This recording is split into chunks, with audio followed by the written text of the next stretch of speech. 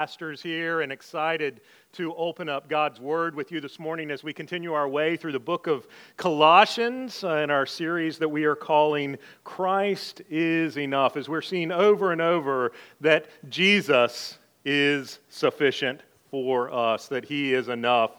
The Colossians, like us, they heard the gospel to begin with, right? They heard the good news that it was about Jesus, that Jesus had accomplished it all for them. But then, no doubt, they were similar to us, and at some point maybe they became a little disillusioned with their faith. Do you know what I mean? Like, you become a believer, and then suddenly you're wondering, like, I thought it was going to be better than this. Not that being a Christian isn't good, but I thought I was going to be better than this. I thought somehow I would improve much faster than I am, and this is really frustrating that I'm still the way that I am. And so other people came in, as we've talked about in previous weeks. They started telling them, well, maybe there's this higher knowledge that you need. There's this deeper understanding that you need. Or as Peter told us last week, that there is, well, some rules that maybe you need to keep. And if you just keep these rules, then it's going to be better. And you're going to start getting better. And what has Paul done over and over again? He said, no, those things aren't going to make you better. A higher knowledge isn't going to make you better. Rules aren't going to make you better. They are of no use, ultimately. And over, what has He done? He's pointed us back to Jesus as He's told us, how is it that we really grow? And as we dive into chapter 3 this morning, where we're going to be in Colossians chapter 3, as we dive in, we see especially, Paul's going to really talk to us about how it is that we grow as a believer. And I hope we will look closely as we do. Let's read it now. Colossians chapter 3, starting at verse 1. If then you have been raised with Christ, seek the things that are above where Christ is. Seated at the right hand of God, set your minds on things that are above, not on things that are on earth. For you have died, and your life is hidden with Christ in God. When Christ, who is your life, appears, then you will also appear with Him in glory.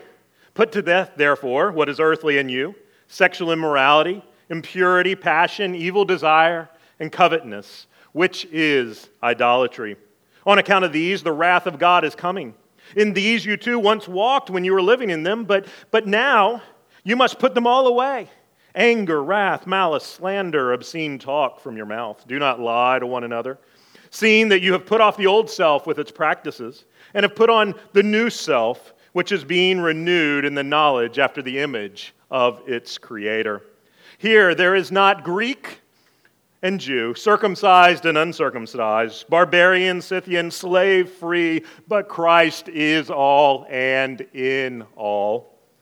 Put on then, as God's chosen ones, holy and beloved, compassionate hearts, kindness, humility, meekness, and patience, bearing with one another.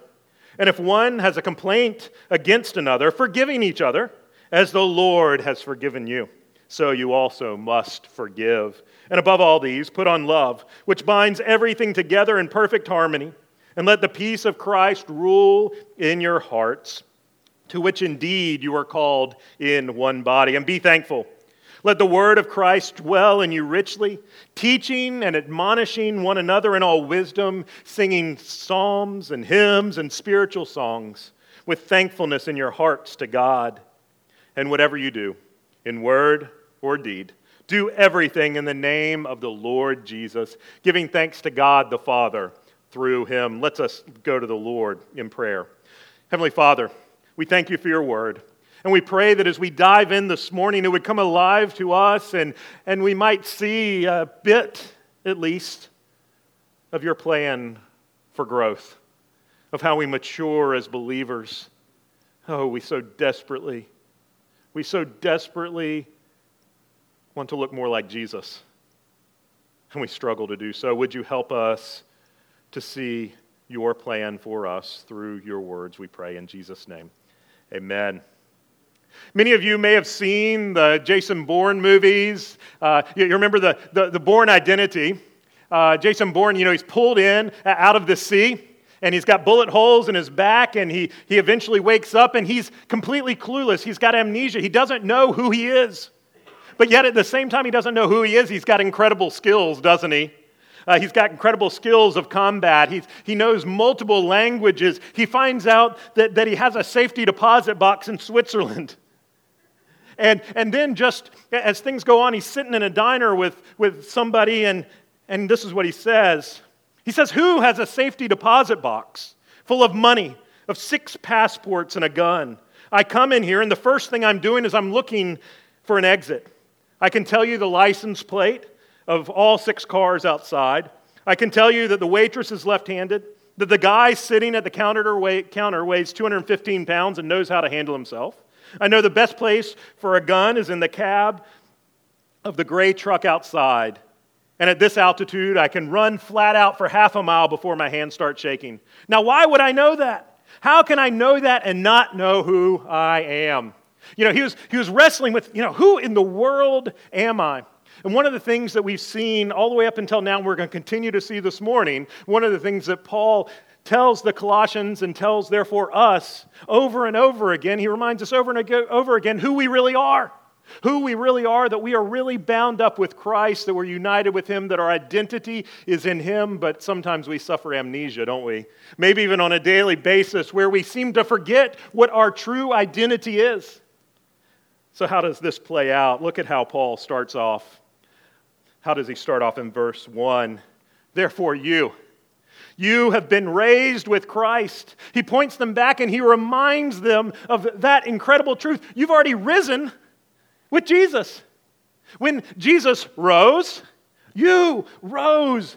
And he then he begins to tell them, okay, this is how you're going to begin to grow as a Christian. But you see, it comes first with him reminding them of who they are, reminding them of their identity, reminding them of the fact that they have risen with Christ. And he says, because of who you are, not to become who you think you need to become, but because you already are a believer, but because your identity already is in Jesus, seek the things that are above, where Christ is, seated at the right hand of God. Set your minds on things that are above, not on the things that are on earth. What does he say? He says, seek the things above. Set your minds on the things above. Set your mind, set your heart, set your everything where? Who's there at the right hand of the Father? But Jesus. Set your heart and mind, set your everything on Jesus, not on the things of this earth. Now, does this mean Paul has a negative view of the earth? I don't think that's what Paul's intending here. Whenever he's using the word earth, he's using it like sometimes other writers use the word world, for instance, too, where they're talking and they're using it as kind of like a synonym for all the things that are opposed to God. All those things that are opposed ultimately here to Christ. And he's saying, no, focus on Jesus, which is above. Don't focus on the things here of earth. Focus on the thing that saves, the one who saved you, the one in whose identity you are found. Don't focus in these other things that constantly distract you from Him. Why? Because verse 3, you have died. It's already taken place. You've already died in Christ. When He died, you died. And right now, in your present, you've been raised with Him, right? As he already told us, you've been raised with Christ. You are no longer who you used to be. You are, verse 3, listen to this, you are hidden with Christ in God. You're hidden with Christ. That's a strange way of putting it. But just think of it. We're being told that we're being united with Christ, that we're in union with Him, that our identity is found in Him. But as we look around, that's not necessarily what we see. That's not what the eyes of the world see. They can't quite see it. We can't even quite see it in ourselves sometimes, right? But it is true. It's as true as can possibly be. We are united to Him, but that truth is in some way kind of hidden in Him. But there's a great future to look forward to, right? You see, right now, He is our life. But we get to look forward to that day when that which is hidden in Him will be brought to life. When Christ, who is your life, appears, then you also will appear with Him in glory. What beautiful news. What incredibly good news for us that in the past, we died with Him. Right now, we are raised with Him into the heavenlies, so we should set our minds upon which is above, not which is on earth. And we get to look forward to that day that all of this is going to be made clear for all eyes to see that we are truly united with Christ.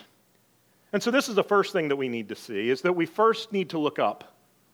That's the first thing I want us to see, is that we must look up, and real change and growth takes place when we look up and we understand who we really are in Christ, that we understand where our identity really lies. So first, we look up. But we don't just look up. That's not the only thing he tells us here in our passage. You know, one of the things that I've found as I've counseled folks over the years is often, they come to me, whatever it may be, they're depressed, they're down, whatever may be going on with them internally. And at some point or another, I will remind them of the things that we just mentioned. I will remind them of the way that their identity is in Christ and they're united with Him, and they need to focus not on the things of this world that are distracting them and bringing them down and making them depressed, but they need to focus on the things that are above. They need to look up, right? But inevitably, what I then hear is, yes, but.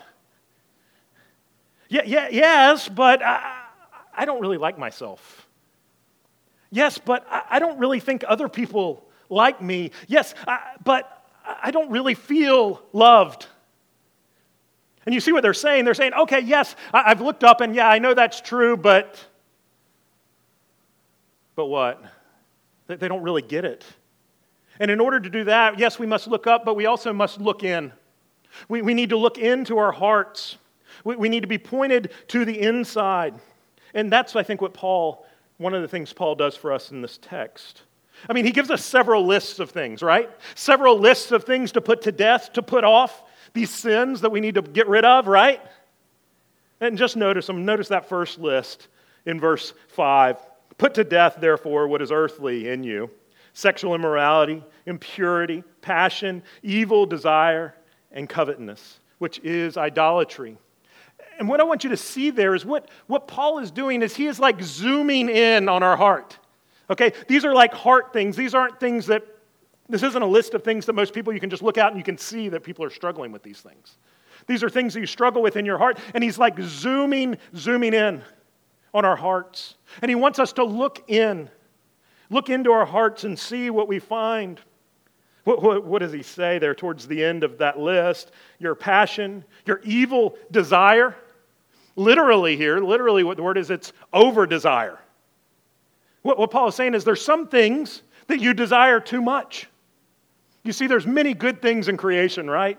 The creation is filled with good things that we're intended to enjoy, but what do? We take these things of the creation and we begin to over-desire them. We desire them too much, and we begin to desire them more than we desire Jesus. And it leads to covetousness, wanting these things that aren't ours, and we got to have them. And what is that? He names it idolatry. Idolatry, whenever we take the things of creation and we worship them instead of the Creator. Where we think we're going to find our joy in the things of creation instead of the Creator. Where we find our worth, where we make these good things. These are good things, many of them. And we make them ultimate things instead of making Him the ultimate things. And he gives a couple of more lists to help us kind of digest and think through our hearts, doesn't he? Verse 8, anger, wrath, malice, slander, obscene talk. He's talking about these things that begin to become a little bit more public and people can kind of see in us, right? And can see you doing. And then he goes and talks about a couple of things that are more of those sins that you see in the context of relationships. Lying to one another.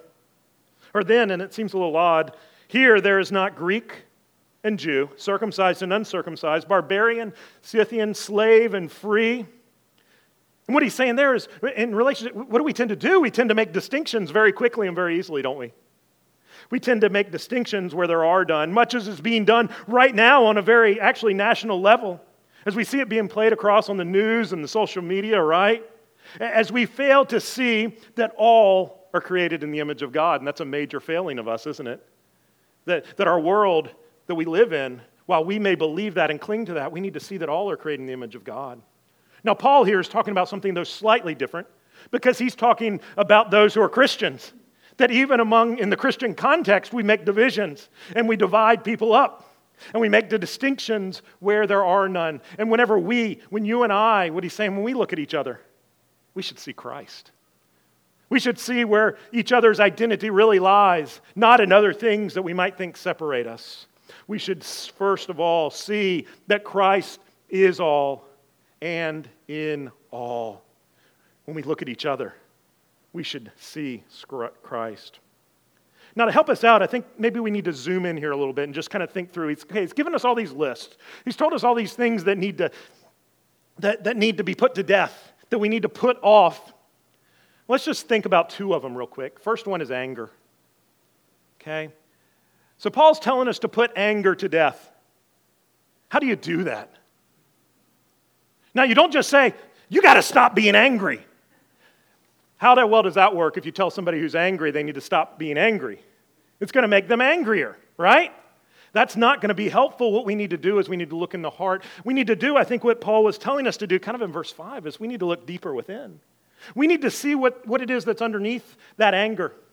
So, for instance, one of the things that I've seen myself doing recently, when the end of the day comes, finally it's late enough that we can send all the kids to bed, right? And so finally, they're all gone, and inevitably what happens? One or two of them make their way back downstairs. What are you doing down here? I need to get some water. And what do I inevitably do? I inevitably bite with my tongue, right? I say unkind things. I just bark at them to go back upstairs. Why do I respond to my children like that with anger? And it's not, Steve, you got to stop doing that. It's like, no, Steve, you need to look deeper in your heart. What is it? It's at that moment that, I've finally gotten to that point in the day and I just want some peace and quiet. I just want some me time. I only got about 30 or 45 minutes before I'm going to fall asleep. So please don't disturb my time. And so suddenly the idols of our heart begin to show. What's down deep, that's where we need to go. It's not fighting your anger. It's fighting what it is that's making you angry. We need to go deeper. So, for instance, another one that he mentions is slander. And not to talk so much about slander in particular, but more broadly, thinking of the way that we talk poorly of others. You and I were very tempted to talk about others, aren't we? To talk poorly of others. And what is it in us that makes us so prone to do that? I can remember in elementary school and middle school, there were some guys at my school that we were just mercilessly, we were just so mean to and cruel to, and constantly pointing at and making fun of. And why do we do that? So that the focus was on them and not on ourselves. It made us feel better of making fun of them. Now, most of us in here, we're adults and we think we're kind of beyond, we don't act like that. We put a holy veneer around that and try to make it look a little more godly, but isn't that precisely what we do? We love to talk about others so that the focus isn't on us. We love to talk about others, and this is a problem. We need to dive in. We need to go deep into our heart, and we need to specifically specify our sins. We need to specifically specify our sins, and you know what happens? It begins to remove their power when we do that.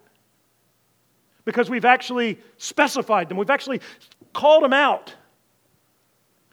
And here's another thing, is like you can't appropriately deal with your sin if you don't deal with it specifically. You can't say to God, you can't just say some vague prayer to God of confession. Oh God, please forgive me for being naughty today.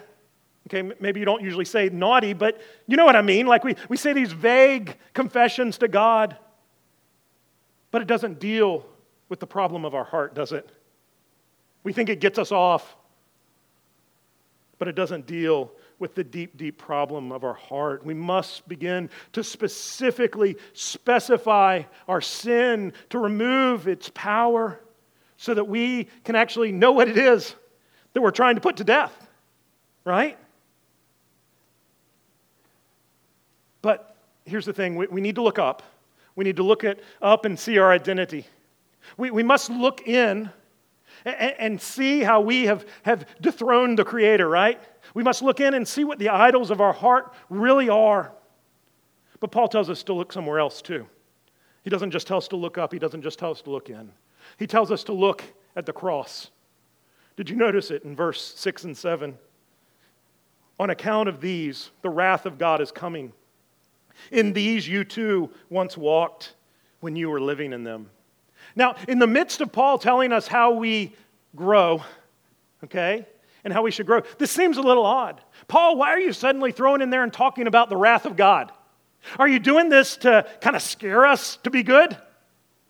Are you giving us a few tablespoons of shame so that we'll try to be better? I don't think that's at all what Paul is doing. Paul here is telling us that if you want to grow, you really need to understand the wrath of God for a moment. And where is it that you and I can really see the wrath of God? Where do we see it most clearly? We see it on the cross. The cross is where it comes into focus because it's there that we see our Savior nailed to the tree. We see our sins poured upon Him. We see the wrath of God poured upon Jesus in our place where He takes the punishment and the penalty for our sin. It's there that we're able to see it. It's there that we begin to see the gravity of our sin. We begin to see the gravity of what Jesus really has accomplished for us, of what has really been done in our place. It's there that we're able to begin to see that it's me, it's Steve, that caused Jesus to utter those horrific words, my God, why have you forsaken me?" I did that. That's on me. It's there. It's at the cross that I can see the magnitude of my sins. And folks, that's got to begin to change us, doesn't it? It begins to put things into their appropriate perspectives. Understanding the gravity of our sin is crucial. It should make it much more difficult for us to continue. It should move our hearts, if even just a little bit more, and a little bit more. So we look up. We're reminded of our identity. We look in and we see the idolatry of our heart, and we see what's really underneath, not those outward things, but the real problems of our heart. And then we look to the cross and are reminded of what was accomplished there on our behalf, what He really did for us, how the wrath of God was poured out on Jesus for us. And then there's one final thing. We need to look at our clothes. Might seem a little strange, but that's actually the language that Paul uses here as he talks about putting off and putting on. It's the same language of clothing, okay? To help us out, I want to share a story that's kind of told by one PCA pastor, our denomination, Randy Pope. And he uses this. Hopefully it'll be helpful for you. Imagine you're a sailor on an old sailing ship. You're subjected to an incredibly wicked and cruel captain. Everybody on the ship hates the captain. He's ruthless. And then one day, a new captain comes on board, and he strips the old captain of all of his power. But he allows him to roam on the decks for a little while until you get to the next port of call to put him off the boat. The new captain, he's strong, and he's gentle. He abounds with kindness. And one day, you're on the deck, relaxing, enjoying the beautiful day. And suddenly that old captain, he walks up to you. And he starts barking obscenities at you. And he starts commanding you to do things. What do? You just immediately, you pop back into shape. It's like muscle memory almost for you, right? And you start listening to that old captain again. And you start doing what he says. And that fear overcomes you yet again. And then the new captain comes along. And he asks you what's going on, and you explain to him. And he says, you don't get it. He's no longer in charge around here. He has no authority over you. You don't need to listen to him.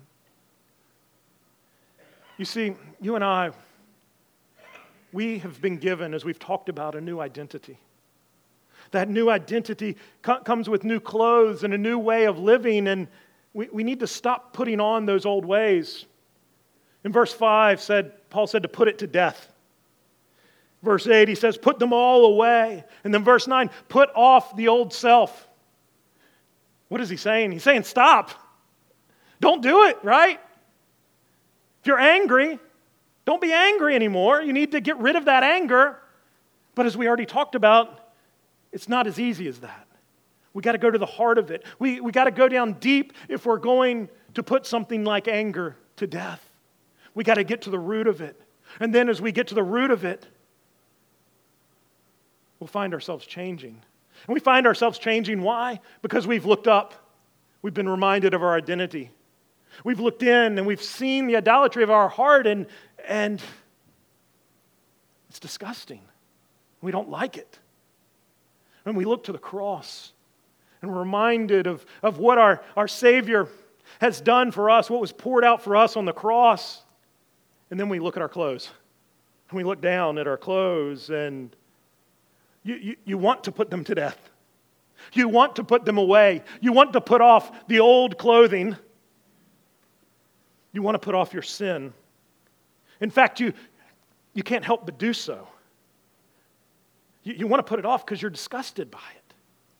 You look down at it and it's gross. You see that it doesn't fit you anymore. And you see Paul knew something here, because remember, he doesn't just tell us to put off. He also tells us to put on, right? It's not just putting off, because he knows something about us. We were all created to worship, weren't we?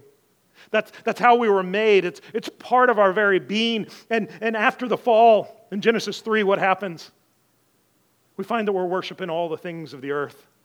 We're worshiping over here and over there. All these other things become our idols and take on the idolatry of our heart. And so, whenever we take off these old things, they got to be replaced, right? Something new must be put on. We must ultimately put on Christ. And here's the thing. Those old clothes, because your identity is in Christ, those old clothes don't fit you anymore. Those old clothes don't fit you anymore. And Paul's trying to tell us about new clothes. New clothes that if you put on, they're going to fit you. They fit those whose identity is in Christ. So he says, put on the new self. Put on then, verse 12, what? Compassionate hearts, kindness, humility, meekness, patience. Put on these things, and these things that make you look like Jesus. Right? These are the things that make us look like Jesus, and when we try them on, we see that they actually fit. And then as we go into our relationships, what do we find ourselves doing? Bearing with one another, forgiving each other as the Lord has forgiven you. Why do we forgive each other? We forgive each other because we of all people know what true forgiveness looks like. No one else in the rest of creation knows what forgiveness looks like believers do. Because we know what true forgiveness looks like. What it looked like at the cross. What he had to pay. How he suffered the wrath of God for us. And when it begins to put our petty differences with people into perspective, and we can't help but. And we begin to want to forgive others. And above all, he says, and this shouldn't be surprising to us at all, put on what? Love. Love, that great commandment. Love the Lord your God with all your heart, soul, mind, and strength. Love your neighbor as yourself. The great commandment. Put on love. He's not telling us a bunch of, you see that he's not just telling you a bunch of things to do. He's telling us what it looks like. He's trying to teach us what it looks like to live as believers. Not these are a bunch of things you need to do. You need to understand those old clothes, they don't fit you anymore. You have new clothes. Put them on. Let the peace of Christ dwell deeply in you. Let the word of Christ, verse 16, this is so important. Let the word of Christ dwell in you richly. Put on the word of Christ. You want to be changed? You want to be transformed? Put on the word richly, deeply. Put on the word. And we're not just talking about like, okay, yeah, put it on in the morning, no, or at least most mornings when I get up and actually spend time with him. No, it's putting him on constantly, constantly being reminded of his word. Even as we sing songs, he says, be reminded of his word. And even admonishing one another, encouraging one another, like saying to your spouse, to your children, to each other as fellow believers, saying, hey, those clothes you're wearing today don't fit you. Why are you wearing those clothes? You need to put on the new clothes. And they'll fit you. They're not going to save you, okay? That's already been done. They're not going to change your identity. It's a matter of, you need to, don't you want to begin to live as who you really are? And it's there that we will begin to find ourselves growing. You know, we all want to mature, right? I think. We all want to get better. But we all want a magic pill for it too. We want to just be able to take a pill and to magically be better. Paul gives us a different prescription here. He tells us you need to look up. You need to look up, be reminded of your true identity, of who you are now. You need to look in, and you need to begin to dismantle. You need to begin to put to death those idols of your heart, exposing them for who they really are, specifically specifying who they really are, dismantling those idols of your heart. You need to look over and over and constantly to the cross, and there be reminded of what was really paid for you there, of what he has really done, what he has really accomplished for you on your behalf, what he did that has made you God's chosen ones, that's made you right now, as he says in verse 12, holy and beloved right now because of what he did on the cross. And he's saying to you and me this morning, you're already holy and beloved. You're already mine. Your identity is already in me. So why don't you put off those old things? Why don't you just try? Why don't you just begin to put on the new ones? Now, the old captain, he's still prowling the ship, isn't he? We need to be honest. The old captain is prowling the ship. And he's going to come up to you maybe even today, probably today, maybe even in the next hour, and he's going to start yelling obscenities at you. And he's going to start telling you to get to work. He's going to start telling you all sorts of lies. He's going to tell you to put back on those old clothes. Don't do it. Don't listen to him. Those old clothes don't fit you anymore. They don't fit you anymore because your new identity isn't in those old things. Your identity is in Christ. Do you believe it? Let's pray. Heavenly Father, your word, we know, we trust, is true.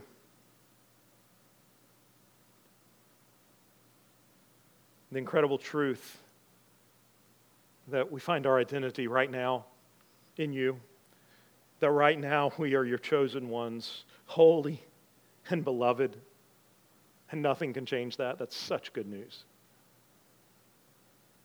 Heavenly Father, at the same time, we desperately want to change. We want to look more like our Savior. And we confess that we often try to do this through our own power and our own strength. But we confess we cannot do this on our own. Holy Spirit, we need you at work in us, applying the incredible truths of the gospel to us. helping us to look up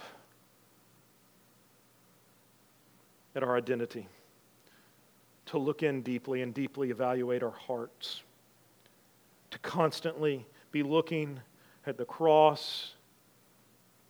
And therefore, Father, that you would be more and more stirring in us a disgust for the old clothes and a deep longing and desire for the new clothes. Not because we're going to save ourselves, not because we're going to make ourselves more holy than we are right now in you, but because we want to be who we are, the ones who are hidden right now in Christ. Would you do a great work in us, molding us more and more into the image of your beloved Son? We pray this in the matchless name of Jesus. Amen.